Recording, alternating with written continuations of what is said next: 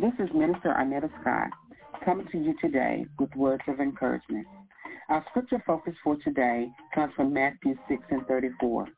Therefore, do not worry about tomorrow, for tomorrow will worry about itself. Each day has enough trouble of its own. What the word is saying here is that we should not be focusing on things we cannot change, nor try to fix tomorrow's problems today. It only causes things to worsen. We are all going through this pandemic crisis together, and it seems hard when there is not enough of things we may need for ourselves and others.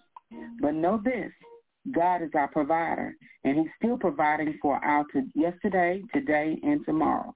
If God brought manna from heaven and fed the children of Israel, what he did back then, he'll do it again for us all. Therefore, do not give up hope. Trust to know that God has our yesterday, today, and tomorrow under control. And rest assured that it's a done deal. I'm Minister Arnetta Scott, and this has been our daily word of encouragement. Peace and blessings. In Jesus' name, amen.